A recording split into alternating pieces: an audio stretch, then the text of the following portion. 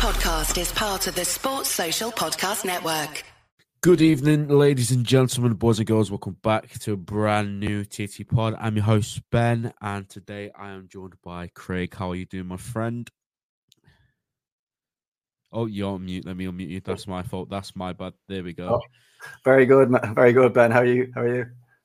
Yeah, I'm all good, mate, especially after yesterday's win, which we will get into. And also joining us is a wild Mike Quill. So, how you doing, my friend? I'm great.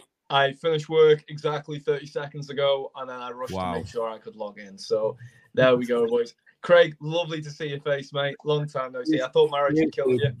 I was worried about it. Yeah, absolutely. That's why you haven't seen me. You know, it's just a married man who's been trapped away. I'm like you've been trapped away in a cage. The beard's coming along nicely, though, brother. But how you doing, Ben? You doing okay? I'm all good, bro. Thank you. You guys did a good show the other night with the Bournemouth preview, so well done on that one. But we're back now, guys. We've got an action-packed hour long or so pod tonight. We've got a lot to get into. We're obviously going to discuss the game yesterday. That's going to be a big portion of it because there's a lot to break down from that game. Then we're going to preview Fulham. And then we're going to speak a little bit about the academy and a few of the players that we've been using this season from our academy. So if you're watching on YouTube, please make sure you're subscribing to the channel first and foremost so you don't miss any future streams or pre-recorded stuff because there's more content coming out now. Also, if you're on Twitter, because we like to put this out on Twitter because I know people have different preferences, retweet it, drop a like, get involved in the conversation on there. And obviously, if you're on Spotify, Apple Podcasts, just drop us a follow on there. Whatever you're doing, whatever platform you're watching us on, just support us the way you can. And speaking of support, massive shout out to our channel sponsor, Your Foot Card. These guys have been incredible for us. They've been really, really generous and absolutely fantastic company. And I'm not just saying that because they're sponsoring us. I actually have a card here, a Kenny Dalglish one. This is the one that I always go to show, but there's a couple more down there. But this is the King Kenny one. And right now, they have just released, if I go on to create cards here, the brand new, where is it? I was looking at it a minute ago. Bear with me. Team of the Year design. There we go. Beautiful blue and gold. And if you didn't know, Virgil and Alisson are in Team of the Year. Trent could potentially be in it. He is up against Cristiano Ronaldo for the 12th man vote. So if you've got FIFA, log on, vote for Trent so he gets in there. But vote for Trent. There's some giveaways coming as well for Alisson and Virgil card on Twitter tomorrow. So stay tuned for that. Get involved with that when you see it. Yourfootcard.com. Usually, I would say use our discount code to get 15% off. But I've just checked on here, and it says use Jan Sale for 25% off. So there you go. Get an extra cheeky 10% off by using Jan Sale at checkout. But yeah, amazing company. Brilliant quality cards. You're not going to find a better company than this if you want physical cards for a gift for yourself or your loved ones or your kids, whatever. So check them out. Support the guys. Follow them on Twitter. All that good stuff. Luke says, all right, guys, how's it going? It's going very good, mate. It's definitely gone a lot worse over the last year for us doing these shows. So we can't complain about much at all. And Alfred says, how long is Salah out? Now, I don't know if you've seen the news that just come out from Mohamed Salah's agent. He said that it's looking like, I think he said up to a month. 21 to 28 days. Yeah. So we'll get into Salah. We'll definitely talk about him a bit later on. But I don't think we did too badly without him yesterday, I must say. Let's get straight into it then, Mike. I'm going to come to you straight away. Looking at this lineup, this is how we always start the shows. Is this the question I've got to ask you, mate? Is this the best of what we have at the minute? Yeah, for me it is. I know some people wanted to see Elliott on the right potentially, but I think that's the best we could put out. There's always the argument to be made: could you put Gakpo in there maybe for Diaz or Nunez, who are both coming into this game somewhat on a questionable bit of form, at least in front of goal. But I think it was the right lineup for the game. Tactically, first half, there's questions about that we can obviously talk about. But in terms of lineup, yeah, listen, I think that was the best we could put out. Definitely. Same for you, Craig. Confident when you see this? Well, I won't say confident because it was nothing to do with the team selection. Just the situation that we're in. So stormy weather. When I saw the forecast, and I was like, oh no, this is going to be a week of Klopp or the opposition fans giving out about Klopp and weather. So thankfully we got the win and we didn't have to hear any of that afterwards. But yeah, no, obviously a little bit apprehensive going into it with the amount of players are missing. I was actually happy to see Elliott in midfield as well, because while I get the idea of playing him out in the right wing, I don't think he is going to be our winger going forward. So it's more suited him in midfield. I obviously struggled a little bit, but he definitely showed why we put him in there as well. He adds something different. So I was delighted to see him get going. Yeah, and I kind of agreed with what you were saying just a minute ago there, Craig. I wasn't exactly confident, and I was telling people this is going to be a hard game, and I think it did show that in the first half as to exactly why me and you maybe thought that. It took us a long time to get into it. The lineup for me I think it was the best of what we have available right now for sure. Really good to see McAllister and Jota back in there. Both have had their injury problems over the last few weeks. So really good to see those guys starting, both of them exceptionally. And Mike, I'm going to let you speak on McAllister later on. Don't you worry about that. Right. But yeah, I think that team was the best we had. Best centre-back pairing. We've got Gomez doing an absolute job right now, and I'll speak on him a bit later on. Bradley coming in, not looking out of place, the midfield free. I don't think Elliott had a great game, to be honest, yesterday. I think he struggled a bit to get into it with the physicality side of things, and not even just the physicality side of things. I think some of his passes was a bit wayward and a bit off. But, tough game for everyone, especially in the first half. So we will get on to individuals in just a moment. But Mike, first 45 minutes comes and goes, mate. We do struggle to get into it. We do struggle to create openings. Bournemouth are getting confidence, and it did seem a bit chippy, a bit all over the place. And I wasn't exactly concerned that we wouldn't win the game, because at the end of the day, half-time, 0-0, when this Liverpool team goes into the break at 0-0, even if we're 1-0 down, I think we're all on the same page thinking, you know what, we're still in this game, we'll win it. Yeah. But yesterday, why do you think we struggled a bit in the first 45 minutes, mate? Well, listen, it's a combination of a couple of different things. I think first and foremost, I mentioned this in the build-up. Credit, big up, bro. But credit where it's due. I think Bournemouth pressed fantastically well off the ball. I think they set up very well for teams to try and play out from the back. And that's first 5 to 15 minutes. You've seen that especially. However, we didn't help ourselves, and Klopp mentioned it in his press conference. Jones, for example, there are a couple of moments where Jones was picking up the ball deep, but he was going short when he should have gone long, and he was going long when he should have gone short, and so was the case for Elliott on the other side, as well as the fullbacks.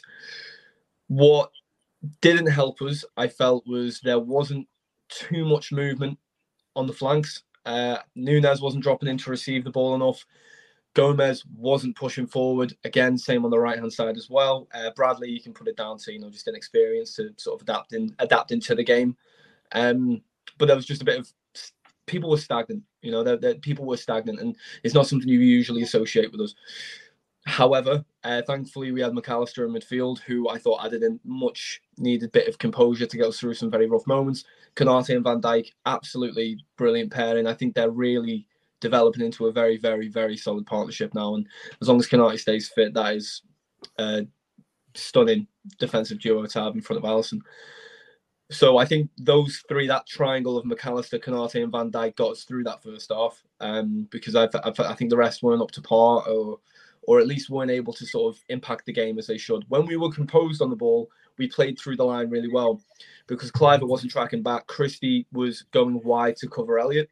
So it was pretty much Cook versus Jota, McAllister and Jones every time we were pushing into the box and around that area. But we weren't making enough happen. But that's when tactical tweaks were made at half-time, which of course we'll come on to. But so that's kind of how, one of the reasons, and a couple of the reasons why it wasn't really working in the first half. Yeah, I think spot on. And Craig, do you have anything to add to that? It was just a bit, we didn't really seem too much, too many opportunities for us to create. And like Mike said, I think it was just a bit stale, and there was a bit of, it was a bit flat, really, wasn't it? And look, we know that this Liverpool team at some point is going to explode, and they are going to burst into life. But it just took a bit of a long time to get to that point, didn't it? Exactly. No, there was no urgency like when we had the ball, and just even there was, again, Klopp had said himself, there was no rhythm when we were trying to get past and go and get the like link teams in together. Just weren't on the same wavelengths. We were, as Mike said earlier on, trying to force things a bit too early. or the opposite, like slowing it down at the wrong times as well. So like these, you could just see there was just none of it was going right, but it wasn't going that wrong either. You know what? Which was the core lads in defence helped us massively there, and I think that's probably one of the more impressive things for me as well, is that we can start games slowly. We can have slow periods in games where we might not be killing it with the ball, but we are solid defensively. And again, I think the biggest issue for us so far this season hasn't been our defense. We've been solid. It's been when we've been losing the ball in dangerous positions, and that's when we put ourselves at the most risk. So while we weren't at our best in the first half, we weren't playing any suicide passes either, and getting ourselves into a bit more trouble. And credit to Bournemouth as well. They actually, they did knock the ball around quite well. Yeah. We just left too big of the pitch to get the ball back off them, I thought, in the first half anyway. Yeah. Yeah, I agree. And I think you mentioned rhythm, and I think that's a good point that I hadn't really thought about, because at the end of the day, this was our first game back. So I think you're right. I think it was always going to take a bit of time to get into it, and the conditions, and people will laugh at those kind of things. But Klopp he often speaks about them even when we win. So, he's not using it as an excuse. But yeah, with all of those combinations and then players missing, it was always going to take a long time to settle into this game. But I think the main point was we settled in the end, and yes, it took until second half, but better late than never, isn't it? And there is one more thing I need to discuss in the first half, because I want to get your two's opinions on it. It's the Justin Kluivert stamp on Luis. Was it Luis Diaz he stamped on? Yeah. Red card for you, or should it have been at least acknowledged a bit more, Mike? I know you have a lot to say about officiating, so yeah, I'll come to you first, mate. Usually in disagreement with me when I call it corruption and cheats. Yeah. Well, I stand on the fact that I don't think it's corruption. I just think it's blatant incompetence. Of course, it's not corruption. We just have a laugh. I'm here to just be your counterbalance. Sorry to interrupt there. There is a case in point with Paul Tierney, though. I would agree with that. Check out Tompkin Times. Yeah, Mike, check out Tompkin Times. He has done a deep dive analysis on the decision making that Tierney does for us. I have seen either clips of that, or I've definitely seen excerpts of his decisions against us. Paul Tierney's an interesting case, and I think there is something very confusing about the consistencies that we have with him. And specifically between him and Klopp. I don't think it's between him and Liverpool. That's what I will say. I don't think it's between him and the club. But there's definitely an issue between him and Klopp. And whether that is leaking into decisions or not, I don't speculate that. I do believe, unfortunately, Tierney has shown he's very incompetent at times when officiating our games. I'll say that. Do I think it was a red card? Ben, what are you going to say? Just before you get into whether you think it's a red card or not, Mike, if a referee, if what you're saying is true, and obviously it's speculation, it's your opinion. Speculation. If he's got something against Klopp, should he be fit to referee in a division where Jurgen Klopp is a manager? I think the argument that would be made is personal opinions and personal biases are always put aside when officiating at this level. That's the argument that would be made. And also they'd probably make the argument that, the training they go through is rigorous, and, there are no biases in their decisions. And no referee should be excluded from refereeing certain games unless a clear bias is there. That would be the argument made. I think come the end of the season, considering what has occurred between Tierney and Klopp, both outwardly Klopp has said things about Tierney, it will be interesting to see what the club do.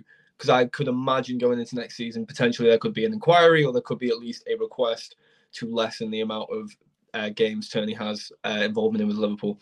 They most likely would dismiss that anyway. But that's all hearsay, isn't it? But in terms of the red card, I thought it was an orange. I thought it was an orange which of course is what I'm going to say. But I'm not saying that just to argue with the pair here. I do think it's an orange, because I think after giving Jones a red, which wasn't a red, that's the argument, right? And I'm right there with you. Since then, every similar one that I've seen to that has been given a yellow when seen, or has been VAR reviewed when not seen and not given a red. So because of that consistency since Jones, they shouldn't change the refereeing structure mid-season. I think that is wrong. But I think they know they got the Jones one wrong. So to reset the precedent, it looks like they are now going with the consistency of that is an orange, where it's not malicious intent, but it is severely ill-timed. I don't agree with it personally. Can I jump in on that, Mike? And the only issue, and this is where everyone will jump back to the PL, and that it's changing your mind after the Jones one, and we can all say that we don't think that was a red card at the time, so they changed their mind. But the counterpoint to that is they still gave him a 3-week ban.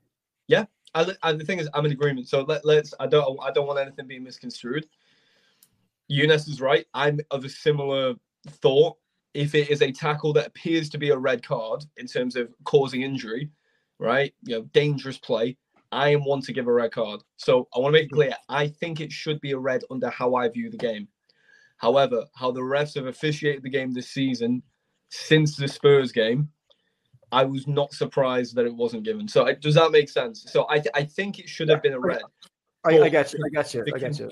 Yeah, the consistent inconsistency that I have seen from the PGMOL told me right away they were not going to give a red for that. So I wasn't surprised when it wasn't given. That's what I'll say. No, from my point of view on the whole thing is that they had, and I agree with you. I don't think the McAllister one. Now we're being petty because that was the yellow.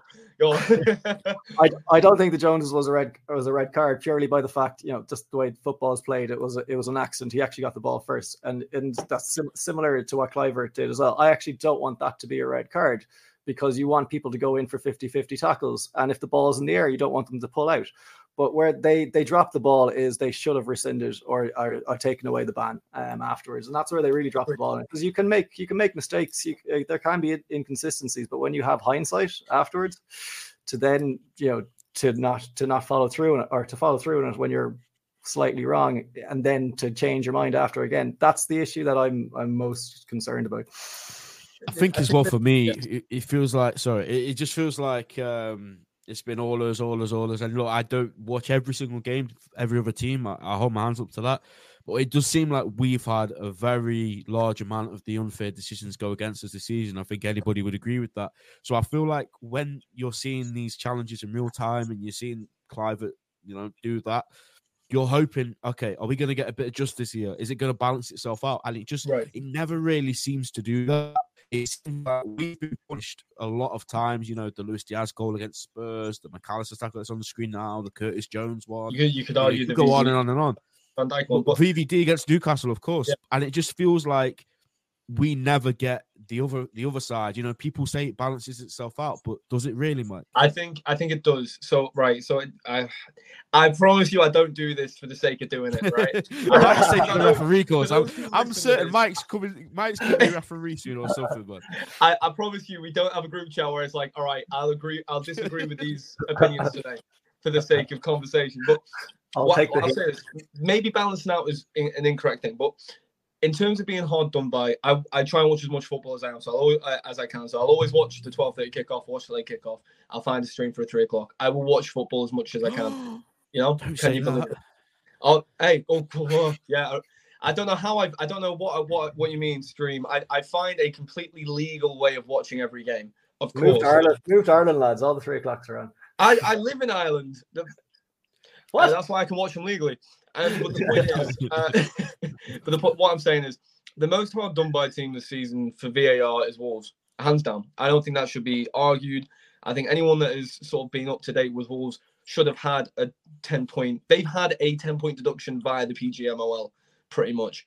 It's genuinely incredible how hard done by Wolves have been, and it's an incredible feat for them to be where they are currently. If you ever get a chance, go look at what Wolves, the amount of decisions specifically in that first half of the season up till December that went against them. It's genuinely ridiculous. I was going to say that Palace are another side that have been hard done by this season with decisions. Liverpool, yes, we've been hard done by as well. Everton are another side that have been really hard done by. And this is why I say it's incompetence and not corruption. Or, you can say, Turney's got a thing for us. If you look at Turney's decisions across the board, Wolves have a bone to pick with Turney as well, which is why I lean to incompetence. So it is a frustration without a doubt. Does it balance out? I think it does, in a sense that you look at the City game, a goal they scored, I believe was a legitimate goal, got pulled off for a foul on Alisson, which was a very questionable foul. Do we want to cast our mind back to it? Do we remember? The foul on Alisson. Any foul on a goalkeeper? Wait, no, I'm thinking of the one where they scored. So when they scored against us, if we remember, no, that's a foul. When he hit his arm. Hit his arm's that's what we keep saying. I wouldn't say he hit his arm. I think he brushed his arm. And I think if you look at the consistency of fouls on keepers this season, I've seen things be allowed for a lot worse. So there are moments like that in games where, listen, we're all looking back now, each in our chin, like, I don't know. City fans watch that and they will go, Odegaard handball. We forgot about the Odegaard handball. Yeah, and the Odegaard, listen, exactly. So yeah, again, I'm with you there. But it's just incompetence by the referees. Well, if it comes out in 5 to 10 years that it's corruption, I'll hold my hands up and go, "Wow, I had far too much faith in the system." Fair enough, and I'll be with you. You know, I'll be there in the picket line. But like, it's an embarrassment. You know what I mean?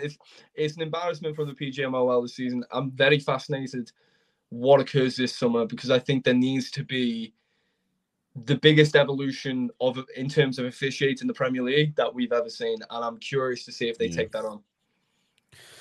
Yeah, fair enough. I think that was a good conversation because I am the first to scream corruption and cheats, and that's how I feel sometimes. You know, I was at the Arsenal game and you literally see Odegaard, he literally holds the ball for half a second. Yeah, and it's like, how have you not spotted that? That can't be anything more than corruption. But I hear what you're saying, Mike. I think it is a level of incompetence. I just feel like if this carries on, they have to be graded. They have to have some sort of report at the end of the season. And Tierney, if he's not done his job well, if I don't do my job well, I don't have a job in the morning. You know what I mean? I'm out of a job. And these referees, they can just keep going year in, year out, and nothing seems to change. So we will move on because I don't want this to be a PG. Maybe that's another stream we could do one day. I will happily see it. Yeah. You know what, Mike? You can host it. PGMOL stream. In fact, we'll try to get an ex-referee on. I don't know if there's any out there, but if there is, get your man Tompkins on. He's gone into in so much depth in how the big decisions go against us. So, like what you're saying there, Mike, in terms of evening it out and Wolves and Crystal Palace and all that, lower teams by statistically are going to have less decisions go in their favor. Just the way things go, the way pressure in matches are, that like big decisions, a referee is going to favor a bigger team, and that has been proven by stats over time. But then the argument could be, and I'm not saying this would be the argument, but I'd love to see the home and away moments in where these stats pull from, because then you could argue bigger teams, for the most part, have a bigger pull, a bigger audience. The crowd pressure, are they crippling to the pressure of it? Actually, sorry, I'll end it on this one. It's a really interesting one. So Manchester referees, Greater Manchester referees, they are more likely to give a decision in Liverpool's favour in Manchester when they're away, and the opposite when they try to balance what their perceived bias, basically. So like when you think that the Manchester referee isn't going to give thing, is like no, I'm giving it to them here. It's almost like an overcorrection in a way. He's trying hard to show he's not biased, if anything. Exactly. And then he goes completely the other way around. That is interesting. I mean, listen, if we got him on and someone who was a qualified referee at a decent level, then I think that's a good debate, because then you've got both sides of the argument. So, and I'll happily host that. You know what I mean? That's a good read. Well, there we are, 25 minutes in, and we've only got to the Clapham Stab. So this could be a long one, guys. Second half comes then, Mike. I think we're all pretty confident. But again, I use that word confident. Was we confident? I was pretty sure we'd get at least one goal in the second half, and all we needed to do was to just sharpen up a bit, keep the ball a bit more, and take our chances and be patient, I think, because I think that's the most important thing with these teams like Bournemouth. I think they're a decent side, but you've just got to be patient, and we were. Konate gets the ball, knocks it long. Curtis Jones, absolute sensational football player, by the way. Great chest control. Gives it to Jota, who plays it across the box. Nunez places it home. Such an important goal, not only for this game, Mike, but also Darwin Nunez, wasn't it? Yeah, it was. Like, I think the tactic. So you hear a lot in recent weeks about Darwin playing off the left and how that should be the way going forward. The switch we made at half time was moving Diaz to the left, Nunez down the middle, and Jota playing inside on the right to allow Bradley to just completely dominate the width. And what that allowed was, I was talking before about how we had those almost like 3v1s against Cook, but weren't taking advantage of it. Now the 3v1 against Cook was Jota, Nunez, Jones was the three. And what that allowed was Nunez is always going in behind. He's stretching the defence, creates space for Jota on the edge of the box. And Curtis Jones obviously could just do what Jones did. And that's why Gakpo ended up occupying when he came on. He kind of played into that area as well. But it was a great tactical switch. And this is what I mean about in-game management with Klopp that I've been preaching recently. It's been absolutely fantastic. And it's what's won us games. So by doing that, as I say, Nunez gets into that position. Instinctive finish, which I think we all agree is his better asset when it comes to being in front of goal. The less time to think, the better.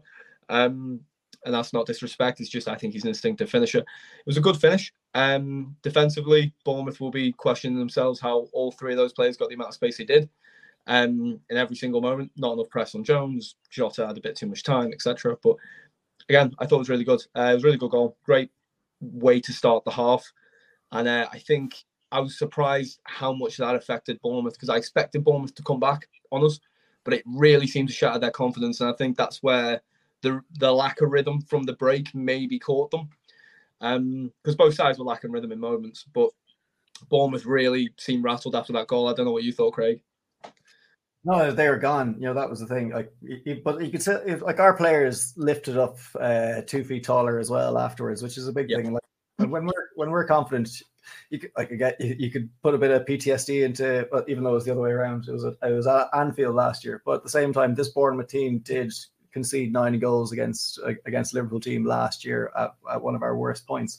So you can see why mentally they could break down quite quickly once it happened. And it was effortless. The goal was effortless, and that's what kills teams. Is they really played well in the first half, built up some decent half chances, and they just didn't take their shots early enough and that type of thing. All that work, and it just takes one long ball, one touch, go. And that's what we were like then in the second half, just comfortable on the ball. McAllister was just pulling strings around the place. And it was a joy. It was a joy to watch. We were back to ourselves, and you're kind of going. There's no Trent. There's no Salah. We can spend half the podcast. Right. Good signs. I completely agree. I think the main thing that we all said when Salah, when we initially thought he was just going for AFCON, now we obviously know it's a bit more than that. But we all said these guys just all need to chip in, and I'm not getting too ahead of it because we've got to speak about Jota in a moment. But all of them yesterday, even when Gakpo came on, he was brilliant. I thought yesterday, every single one of them yesterday put in a shift, and Darwin got 2 goals, Diogo got 2 goals, Darwin got an assist. I think Gakpo probably gets an assist. I think he's just one of them. They all did amazing, and I think that's what it's got to be now. Whilst we don't have Salah, Salah's going to get you 30 goals every season, of course. But when he's injured or when he's away of his country, or lo and behold, in 3 or 4 years' time, if he signs a deal, when he goes, there's not going to be another Mo Salah. There won't be. He is a once-in-a-lifetime player, so you have to adapt and you have to think of solutions how you can get on without Mo Salah. And I think yesterday that's exactly what we did, and it just seems so simple. I think a lot of the time this season we've tried to overcomplicate it. Darwin Nunez has almost tried to walk the ball into the back of the net at times, and sometimes he's got a chance and you want him to shoot. Sometimes he shoots and you don't want him to shoot. Sometimes he swings first time and completely misses the ball. And I think you're right, Mike. I think when it just sets up for him so perfectly like that. There was one the other week as well.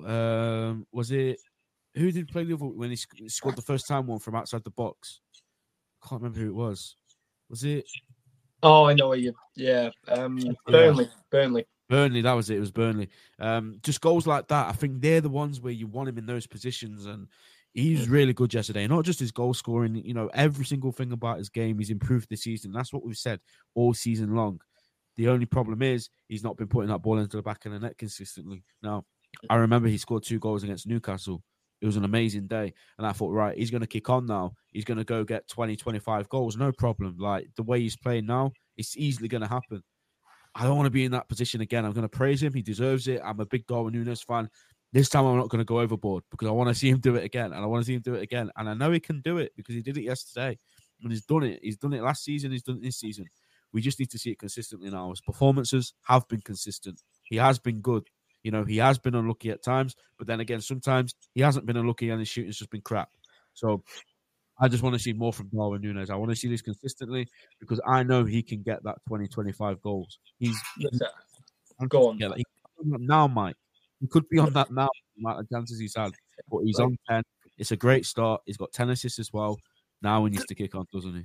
The thing is, but people are kind of forgetting, if Nunez scored all of his chances, he would be the best player in the league. Yeah. Right. Craig, I hate that. You want to know why I hate that? Because I could have said that for so many different strikers that are average. If they had scored their chances, they'd be great. We're not doing this, Craig. You're a smart lad. But he's got a point because I've got to say, you're saying. Sorry, I'll take over, just because he's created these chances and he's not missing them by a mile. He's not we're talking about, we know what they're like. A few are unlucky, a few he didn't hit it in the right spot. Right, he's should have passed it in like he did today. No. But he's getting those chances. No other player is a magnet to like he is. So this is the thing is if you add in, and this is what we're all asking for him to be consistent finishing wise. If he does become consistent finishing wise, we're talking about one of the best players in the league outside of De Bruyne, and he's up there with Haaland. Yeah. But he's not. He's not. So we're not having this. I'm not saying he is the best player in the league, Mike. I'm not saying that.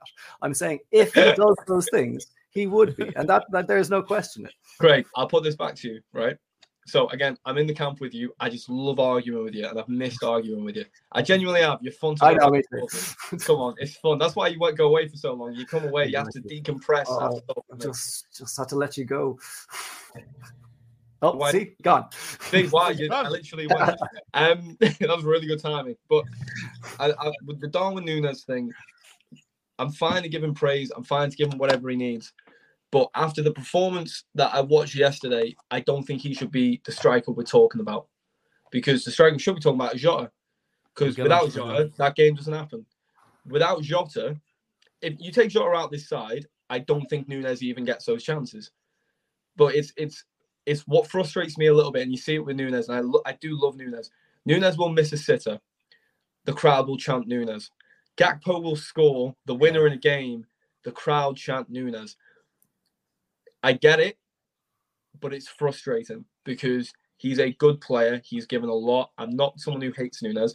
And I do think if it clicks and he does find that form in front of goal consistently, boy, we've got a very, very special player. But we don't need to wait for that. We should be praising the ones that he's clicking for. So when Jota's scoring the way he is... Speaking of that, do you want to take Jota's first goal? I'd love to. No, I want to hear Craig's thoughts on Jota as well, but Jota is the best finisher at the club, probably just behind Salah. I'd even say he's probably more natural finisher than Salah. He's a better finisher than Salah, naturally. Yeah, yeah. I think he's just such a natural finisher. I seen Carragher talking after the game, and he said some things where maybe I'm too young. For me. I think that in terms of natural finishing, I think he is. I think natural is the word to go for there, because it's a strike. He can strike it one way, whereas you've got Salah who can bend it, can fucking smash it. Excuse me. They're better strikers of the ball. They're better finishers because they've got more types of finishing to them. Where Jota has a natural finisher instinct in around the box poacher. 100% the best. Yeah. 100%. It's like when I look at like Fowler or like a Shearer, or Shearer's obviously very top level, but what I mean, or like a Lineker, like a fox in the box kind of player, right? It's a different type of finisher. Suarez could score spectacular goals. It's rare you would see Suarez just pop up in the right place and finish really accurately. All his goals had a personality to them. No, I disagree with that one. But for Suarez to just turn up at the back post and tap it in, out of his 32 goals. He did a lot of that. I think there was headers, like scrappy headers and everything too. He scored a 20-yard header. I remember that. That was ridiculous. Those are the ones permanently in his highlight reel. But let's talk about Jota. But just talking about Jota, I just think a very special finisher. I've seen Carragher comparing him to Fowler, Owen and Suarez. I think he is in that conversation no matter what. He's in the conversation just in terms of natural finisher for us. And yeah, he's just a funny player. I think he does know how to celebrate a goal, which is great. He sometimes doesn't look like he's even playing football. He just sort of runs about. He's got a weird first touch, but you put him in the box and he's lethal. Best finisher in the Haaland plays in the Premier League, brother. But maybe top 3. Do you guys agree with that statement? Yeah, but let's just talk about his goal real quick, and then we'll go on to the finishing. Mike, I mean, in fact, we'll let Craig do it. Mike, you've spoken too much. I have. Go on, Craig. So this second goal, mate, is not up to Nunez, who just sort of bulldozes the defender out the way, like as if he wasn't even there. He's just way too strong. And then Gakpo just plays it into him. And that finish to just lever it in at the near post like that. When we're talking about Diogo Jota's finishing, those are the exact strikes that we're talking about, aren't they? Where he just hits it so cleanly into the near post, and that's the game won, in my opinion, at that point. It's I think the great thing about Jota and the finishing there is obviously the accuracy is obviously one thing, but it's how quick he takes the shot off. He gets it off early, and he kind of has the keeper maybe on the wrong footing because of when he's taking a shot. He's not like with Nunez. His problem could be you can see him lining up the shot or where he's going to go maybe a couple of seconds beforehand. Whereas a Jota, he's just running. You have no idea when that ball is going to be released from his foot, and that is one of the key things that gives him this advantage. But I've spoken about Jota a few times on this now, and I'll go back and say it again. He's so intelligent. Like he can. This one thing why I like him coming off the bench in a way is because I think he has a chance to study the game and kind of see these gaps, and he will find those gaps and tell what players to do what. Because I just feel like he's playing FIFA with Liverpool. He can actually kind of control the players. He's in career mode. But so like that's just obviously a joke, but at the same time, he has been looking amazing coming off the bench, and you can see why the other forwards can start over him because they bring, I suppose, maybe a bit more on the ball. Like us things, Jota finishing chances is unbelievable. But like, not to jump onto the next goal, but like that is the second goal, Jota in a nutshell. Like that goal couldn't have described Jota better. It's like he scuffs a shot because he does, and this is why when someone says he's the best finisher, I have to kind of like go a little bit. Yes, I see it, but he scuffs a lot of balls. He scuffs a lot of shots, but sometimes he scores the scuff shots too, which is the other thing because they're just he's as I said, he's taking that shot early. He's taking it when the keeper's not ready, so they don't always have to be perfectly struck to go in with the way he does it. But yeah, he can both goals were really well taken when he did strike the ball, but I just had to laugh. Like we've seen Jota do that so many times. You can get so frustrated with him, you shouting, "Get that guy off the pitch," and then he'll pop up with 2 goals afterwards. I think as well, Craig spoke about his intelligence there, and I think to just have that instinct, he's messed it up. Like some strikers will probably put their hands on their heads and walk away from it, but he just knew that, okay, I've screwed up, the chance isn't gone. And he gets there before the defender. No, even the Bournemouth fans, by the way, were like, "Hooray!" And then before they've even finished, jeering at him, the ball's in the back of the net again. Yeah, he's just a special finisher. I think it's that just to be able to recompose himself, if that's a phrase. Well, you've just made it a phrase. Oh, look, I've coined it here. But no, the way he's done that is brilliant. It really is, and just takes that deep breath and he finishes it brilliant.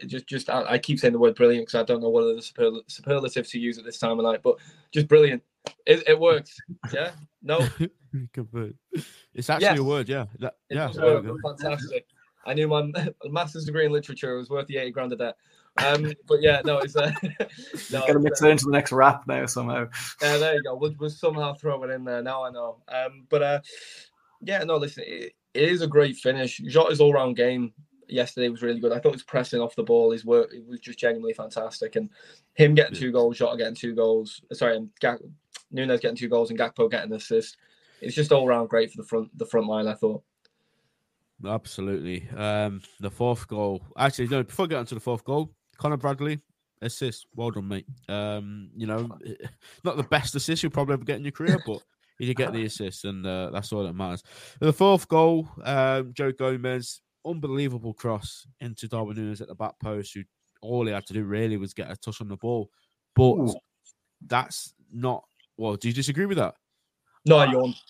I thought that was considering what he did and where he put the ball, that was actually quite an incredibly hard chance. Fair enough. Maybe I've done him some injustice there. I was going to say, I thought it was a top finish, to be fair. Yeah. He absolutely nailed it, to be fair. I thought that was unbelievable finish. Yeah, delicate as anything. Delicate, yeah. I think Yeah, I think the reason why I said that is because I've seen that ball into him so many times, and it just does feel like a lot of the time, because the deliveries have been amazing, whether it be from Trent or Szoboszlai or anyone, it just feels like all he literally has to do is hit the ball. Maybe this one I wasn't right on, but I think the ball from Joe Gomez, first of all, I'm going to speak on him because I've said it so many times in these shows. I think he is by an absolute country mile the most improved player in this squad from last season. People say Curtis Jones. No, Curtis Jones has been incredible this season. He was also incredible for the last 10, 15 games last season as well. So when we're talking about most improved players, I'm not talking about players that were really good in spells last season, because let's be honest, Joe Gomez wasn't. Most times when Joe Gomez played, we were on here saying how poorly he's been, and potentially if a big offer came in the summer, would we move him on? Those were the questions that were being asked last summer. But I'll eat humble pie when I'm wrong. I'd say if you can get 40 million for him in the summer, maybe there's a conversation to be had. I said it on the space after the game yesterday. Had we sold Joe Gomez in the summer, we'd be screwed right now. We'd be using Owen Beck, and look, Beck seems to be a really good prospect. No disrespect to him at all, but we are in a title race, Mike. You're just going to have to accept that. We are going for all these other trophies. We need these seasoned pros, and that's exactly what Joe Gomez is now. He came in as a young boy, developed really well, went a bit off it last season, but obviously he's had his injuries as well, which has been a big part of that. But this season, something's just clicked in him, and it just seems like he's found himself again in this new role, which he's not put a single foot wrong defensively on the ball, which is something that's always been questioned of him. He's just been a joy to watch, and that assist yesterday, Darwin Nunez finish, Mike, it was for both of them. It was a really nice goal, wasn't it? No, it was. Listen. There's no other word I can figure out to use today, so I use it one more time. But yeah, it was brilliant. But no, it's a great ball by Gomez. I think it was just, as I say, like there's not much more to say on it really. I thought it was a very precise finish. I think that is something I look at and I go, maybe he's more unlucky than I give him credit for sometimes. Because if let's say that is an intentional finish, which I believe it was, I think Craig and I believe that was an intentional finish the way he's placed it. If that goes like half a yard to the right and it hits the post and comes back out, we sit here and go, he's missed a sitter. You know what I mean? And I feel like that is the way the season's been for him a lot this year, where it has been that half a yard difference, and it's just been a case of that's how unlucky he's been. But listen, it's another great finish, 4-0. He got 3 points on the board. A couple of the young lads came on, which I thought played really well as well.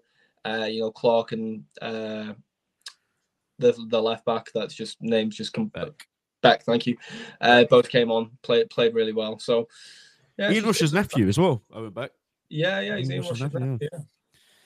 So we'll see how he gets on. But he looks steady. He looks like a good little player, and we are going to finish talking about the young boys in a little bit. We just got a couple of things more to discuss. I'm going to briefly talk about the academy. Just before we move on, I'm going to let you both pick a player that you want to talk about. I already know Mike, so just hold fire for a minute. Craig, is there anyone there that we've not spoken about really that you think really deserves a mention for the game yesterday? I've got mine, but I'll let you two go first. Oh, well, Konate, McAllister. Here we go. Jota, all fantastic. I'll say the names. You guys can do the talking now. No, Craig, I want to hear you talk about a player. You can talk about McAllister if you want. No, I don't. No, I'll let you. You obviously, I remember you have some things about McAllister you want to get off your chest, or pat yourself on the back. I'm not sure which one it is. Might be the latter. There you go. Yeah, well, go on, Craig. No, I'll talk about Konate because I'll put my hand up and say I can at times be his biggest critic, because I think there is these popular players in the squad that kind of they can be forgiven a bit more easily, and I think for Konate has been in that bracket because he's a showstopper. He's Hollywood, and when he's on form or when he bosses a centre forward, it's very evident and it's brilliant to see. But then we can kind of mask over some of his distribution, some decision making, silly fouls, that type of thing, which has put us into as an example. After we drew at Arsenal, Konate had an amazing game, but nobody mentioned that he was what was at fault for our goal. So the one goal we conceded, why we didn't drop 2 points. Konate was actually at fault for the free kick and the goal as well.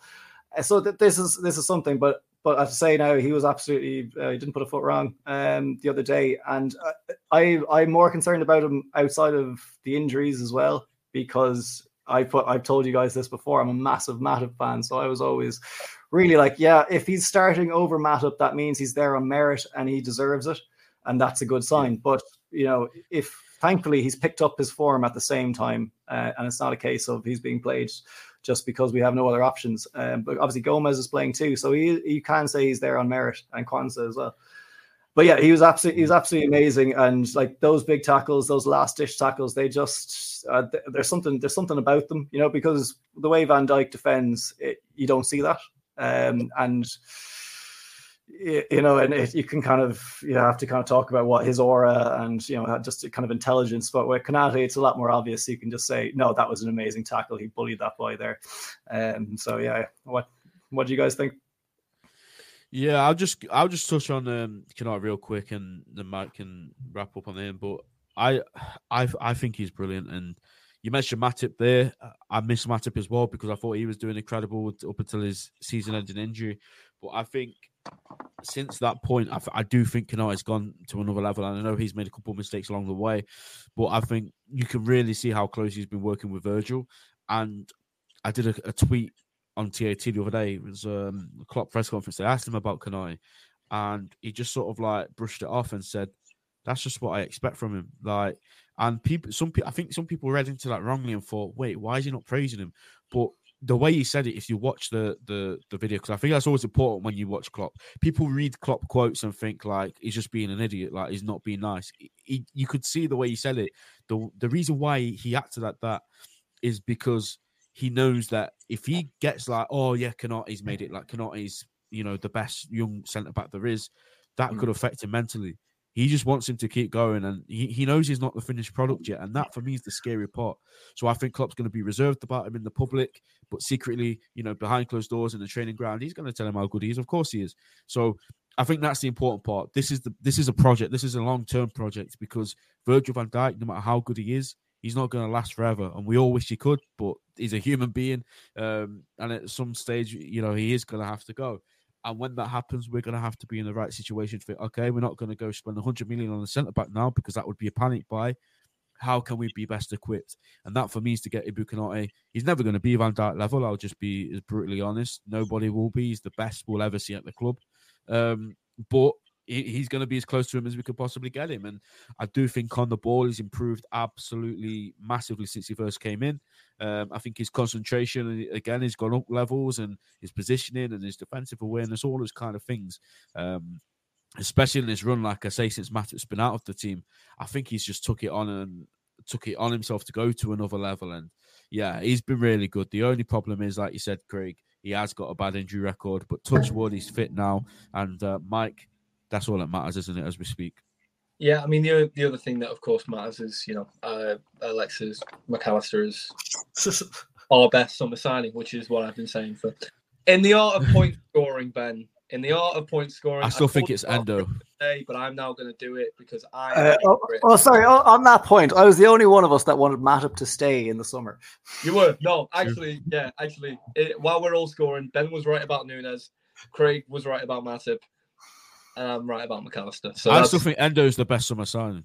No, hold on, Ben. I don't want to call you out like this, but there is definitely a pod recorded out there, and I remember it because we had the chat where you were saying, I don't think Endo's it. And it was after, I think it was his second performance. Yes. Go find it. Find it. It was just after his second performance. We both sat there. It wasn't a good... I think it was not the Newcastle game, but we did say something in there where it's like... Did I write him off, though? You didn't write him off, but you did say he's not the player we need. I don't know. I'll have to go back and watch it and find it word for word.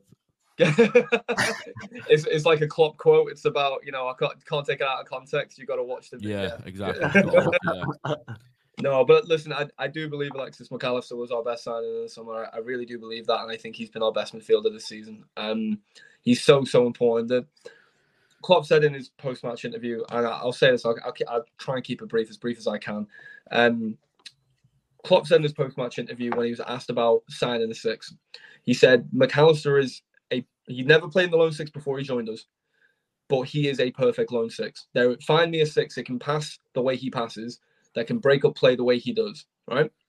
And then try and find me a six that can play on his own when the defense isn't compact, that plays brilliantly. Maybe there's two out there in the world, who knows? It's very clear that McAllister is our six. People keep talking, we need to go sign a number six. McAllister is on number six. The players are commenting on Instagram that he's on number six. It's very apparent where he is. And he said in conferences himself that he enjoys playing the role. I think it allows him time on the ball. He gets to pick his head up. He dictates the game. He is a modern-day Xabi Alonso in a way, the way he can play the game. I think we're absolutely blessed. People keep talking about, we want Thiago back. We are watching a player that has the potential to match the way Thiago could dictate a game, not individual quality, because they're different. It's a whole different conversation. But in terms of dictating the game, you're going to struggle to find a better midfielder in the Premier League for it. And the fact we got him for 35 million is an absolute joke. But yeah, game yesterday, special. He's a special player, and I think if we win anything this season, he is going to be a linchpin for it, without a doubt. And there we go. Craig, I'm not going to get your opinions on McAllister if that's okay, because we are running low on time. But the stats are on the screen. We all think he's brilliant. I did think he took a while to get going, but since he's got going, mate, your absolute sorry, I shouldn't. Do you want to see my NFC pass? Wait, what? I'll literally get up my NFC pass right now. There we go. He wants to know to Norwich. The ticket is right there on my phone, mate. All right, don't worry about it, brother. That's fine.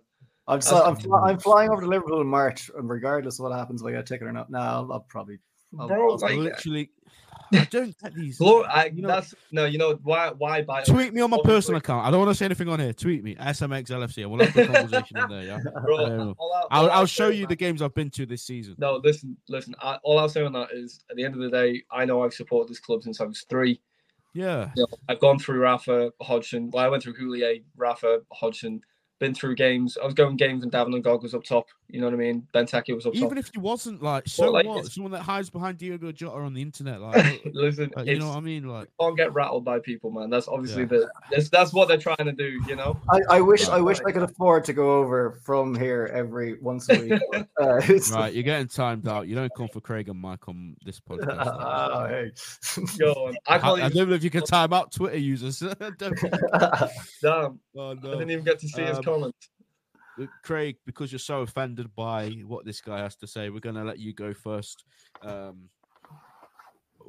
fact, I don't know how we're going to do this. We all know, right, I can save some time here. Callagher's going to start. Answer his question. I'm going Norwich at home. Our Academy 11, is it? Well, sorry, just for those listening on, if you're not watching, I have got the team selector up. We are about to quickly go into the Fulham lineup because we do need to spend just a couple of minutes on the academy. Let's just try, and in fact, we might just leave that for another show, I think, unless you guys are happy to talk about it now. It's up to you, I don't mind. Craig, what's your back four for Fulham on Wednesday, mate? We go again. I don't see any reason to change. When's Trent back? How many more weeks is Trent? I think they said maybe after this one. Okay, yeah. They're expecting him, Szoboszlai, and Robbo all to return to training in the build-up to the Chelsea game. They probably won't be ready for Chelsea, though. Yeah. So you think that it's the same and Kwanzaa doesn't come in? Oh, for the Carabao Cup. Yeah. Obviously, I want to see Kwanzaa play. Yeah, I do want to see him play. I think he comes in. Yeah, no, I think he will, because especially what we were talking about there with Kanate and his injury record. So I think it would be the case, but you never know. Just this is one thing I wanted to say earlier on when we talk about like predicted lineups and the rotation and things like that with the squad, is that one player himself might just say to Klopp, "No, I want to play. Like, I want the rhythm. I want to keep going." So like with that kind of stuff as well. But yeah, no, I would like to see Kwanzaa play in the cup. He's doing brilliantly. Deserves his spot. Obviously, you can see why he's not playing in the Premiership. Hope he keeps that. Him and Kelleher. Hope that keeps going. Yeah. Do you agree, Mike? Kwanzaa comes in. Yeah, I'd imagine. I'd imagine. So I think it's been great this season. Great academy product. So it's great to see him come in. Bobby Clark and James McConnell. I'd love to see them come off the bench if the game's going well as well. Just keeping the field sort of oh my rested. God, No, winning 2-1, Mike. Not a star, but I think they're both talented young lads, so it'd be good to see them get involved for sure. But You're happy with that back four first of all before we get your midfield? Yeah, 100%. Yeah, I'm with Craig on that for sure. Yeah. And like it's nice to see Quansah in with Van Dijk as well, because was it the Arsenal game? I felt so sorry for him. Like we had no Trent, we had no Virgil, so we had no like out ball in defense. So we were just like we had Gomez, Van Dijk, or Gomez, Konate, and Quansah trying to have a full press on them, which just wasn't. They're not those type of center backs. They need one player who they can kind of feed it into. So Quansah needs more time with Van Dijk in that regard, so it takes a bit of pressure off him on the ball. Cool. Mike, what's your midfield three, mate? We'll see if we agree. This guy in the chat's making me laugh, I can't lie. I blocked him, it's fine. I've got on my phone. No, it was making me laugh. I got called a plastic and not a local, even though my entire family's from Liverpool. And I live 20 minutes away, but yeah, go on. Sorry, go ahead. What was the question? Your midfield three, mate. Midfield three, again, I can't imagine it changing all too much. So I can see Jones, Gravenberch, McAllister as your three. Probably be what I'd expect. Okay, yeah, we don't really have much to go with. We have some of the young lads that you mentioned, but again, we're only winning 2-1. It's away. It's a tough away game as well. I trusted Bobby Clark in that. But I mean, Jones have a little injury. Oh yeah. No, apparently he was just looking after himself, is the way Klopp's described it. So you should be all right. Okay. If he's not, then it would probably be Elliot. Something like Elliot. Yeah. Mate. I'm probably inclined to think it will be that anyway, because Jones played a lot of football. But listen, it's only 2-1. I think we still need our best team. At the minute, Curtis Jones is in that best team. So if Curtis Jones is fit, if he's available, as long as I'm concerned, he starts. Could potentially go with Elliot again as right centre mid. But yeah, I think Gravenberch probably needs a game. He needs to start because that's the only way he's going to get better. People have moaned about Gravenberch's performances of recent. Yeah, he could do better, but equally he's not getting a consistent amount of minutes, and he needs games like this. So he probably starts. And then this is so simple because there's literally nothing else we can do. It just depends on if you have Nunez on the left or whatever on the right. Gakpo actually. I think Gakpo obviously comes into this and start. He is the Carabao extraordinaire. He has scored 4 goals, and then it just depends, Mike, who you're going to have on the right, Jota or Diaz. I'd probably say Jota just off of form. I think we're trying to just finish the game off, aren't we? Really, I love Diaz, but I think that's the 3 you got to go with. I hope Gakpo gets a full game. As long as the game's going well, I hope he gets a full game because he does seem to get pulled off early. He does seem to have limited minutes at the moment. So, yeah, hopefully he gets a full game. Yeah, there we are. That is our lineup to face Fulham, guys, on Wednesday night. So we just run through it. It's Kelleher, Gomez, Van Dijk, Quansah, Bradley, McAllister, Jones, Gravenberch, Gakpo, Nunez, Jota, and there'll be obviously players on the bench. There'll be kids on the bench. And we are 2-1 up, but the game's not done, of course. It's a tough place to go. We need to go and win that game because I think getting to Wembley at the first time of asking this season, it's what we did in the 21-22 season when we were on for a quad. I feel like just getting to Wembley that first time, winning the cup that first time, it set us up really nicely to get the confidence. And I think when you've got this amount of new players in the team that we've got now that haven't won a trophy with Liverpool yet, you're looking at this team now. There's Jarrell Quansah, there's Conor Bradley, there's McAllister, there's Gravenberch, there's Gakpo, there's Nunez, Community Shield, but depends if you want to count that. So there's a lot of players in that starting lineup that haven't won a trophy with us yet. So I just think getting this first trophy would be nothing but a big boost.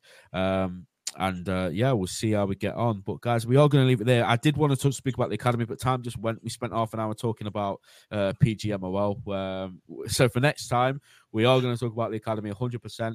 We're going to speak about how the guys have got on that have come from the academy and how important the academy is to Liverpool Football Club, and how we can see some of the players coming through, developing into the future. We will do that at the end of the Fulham match reaction on Wednesday because I imagine some of them will get on in the Carabao Cup at some stage. So I think it would be relevant and fitting to speak about it then as well. Craig and Mike, thanks for coming on once again. And massive thank you to our channel sponsor once again as well. Remember, guys, TAT Pod at checkout, or if you go on the website, there's actually a better discount code you can use for January. So take care, smash the likes, subscribe to the channel, and we'll see you Wednesday night, guys. Thanks a lot. Yeah. Sports Social Podcast Network.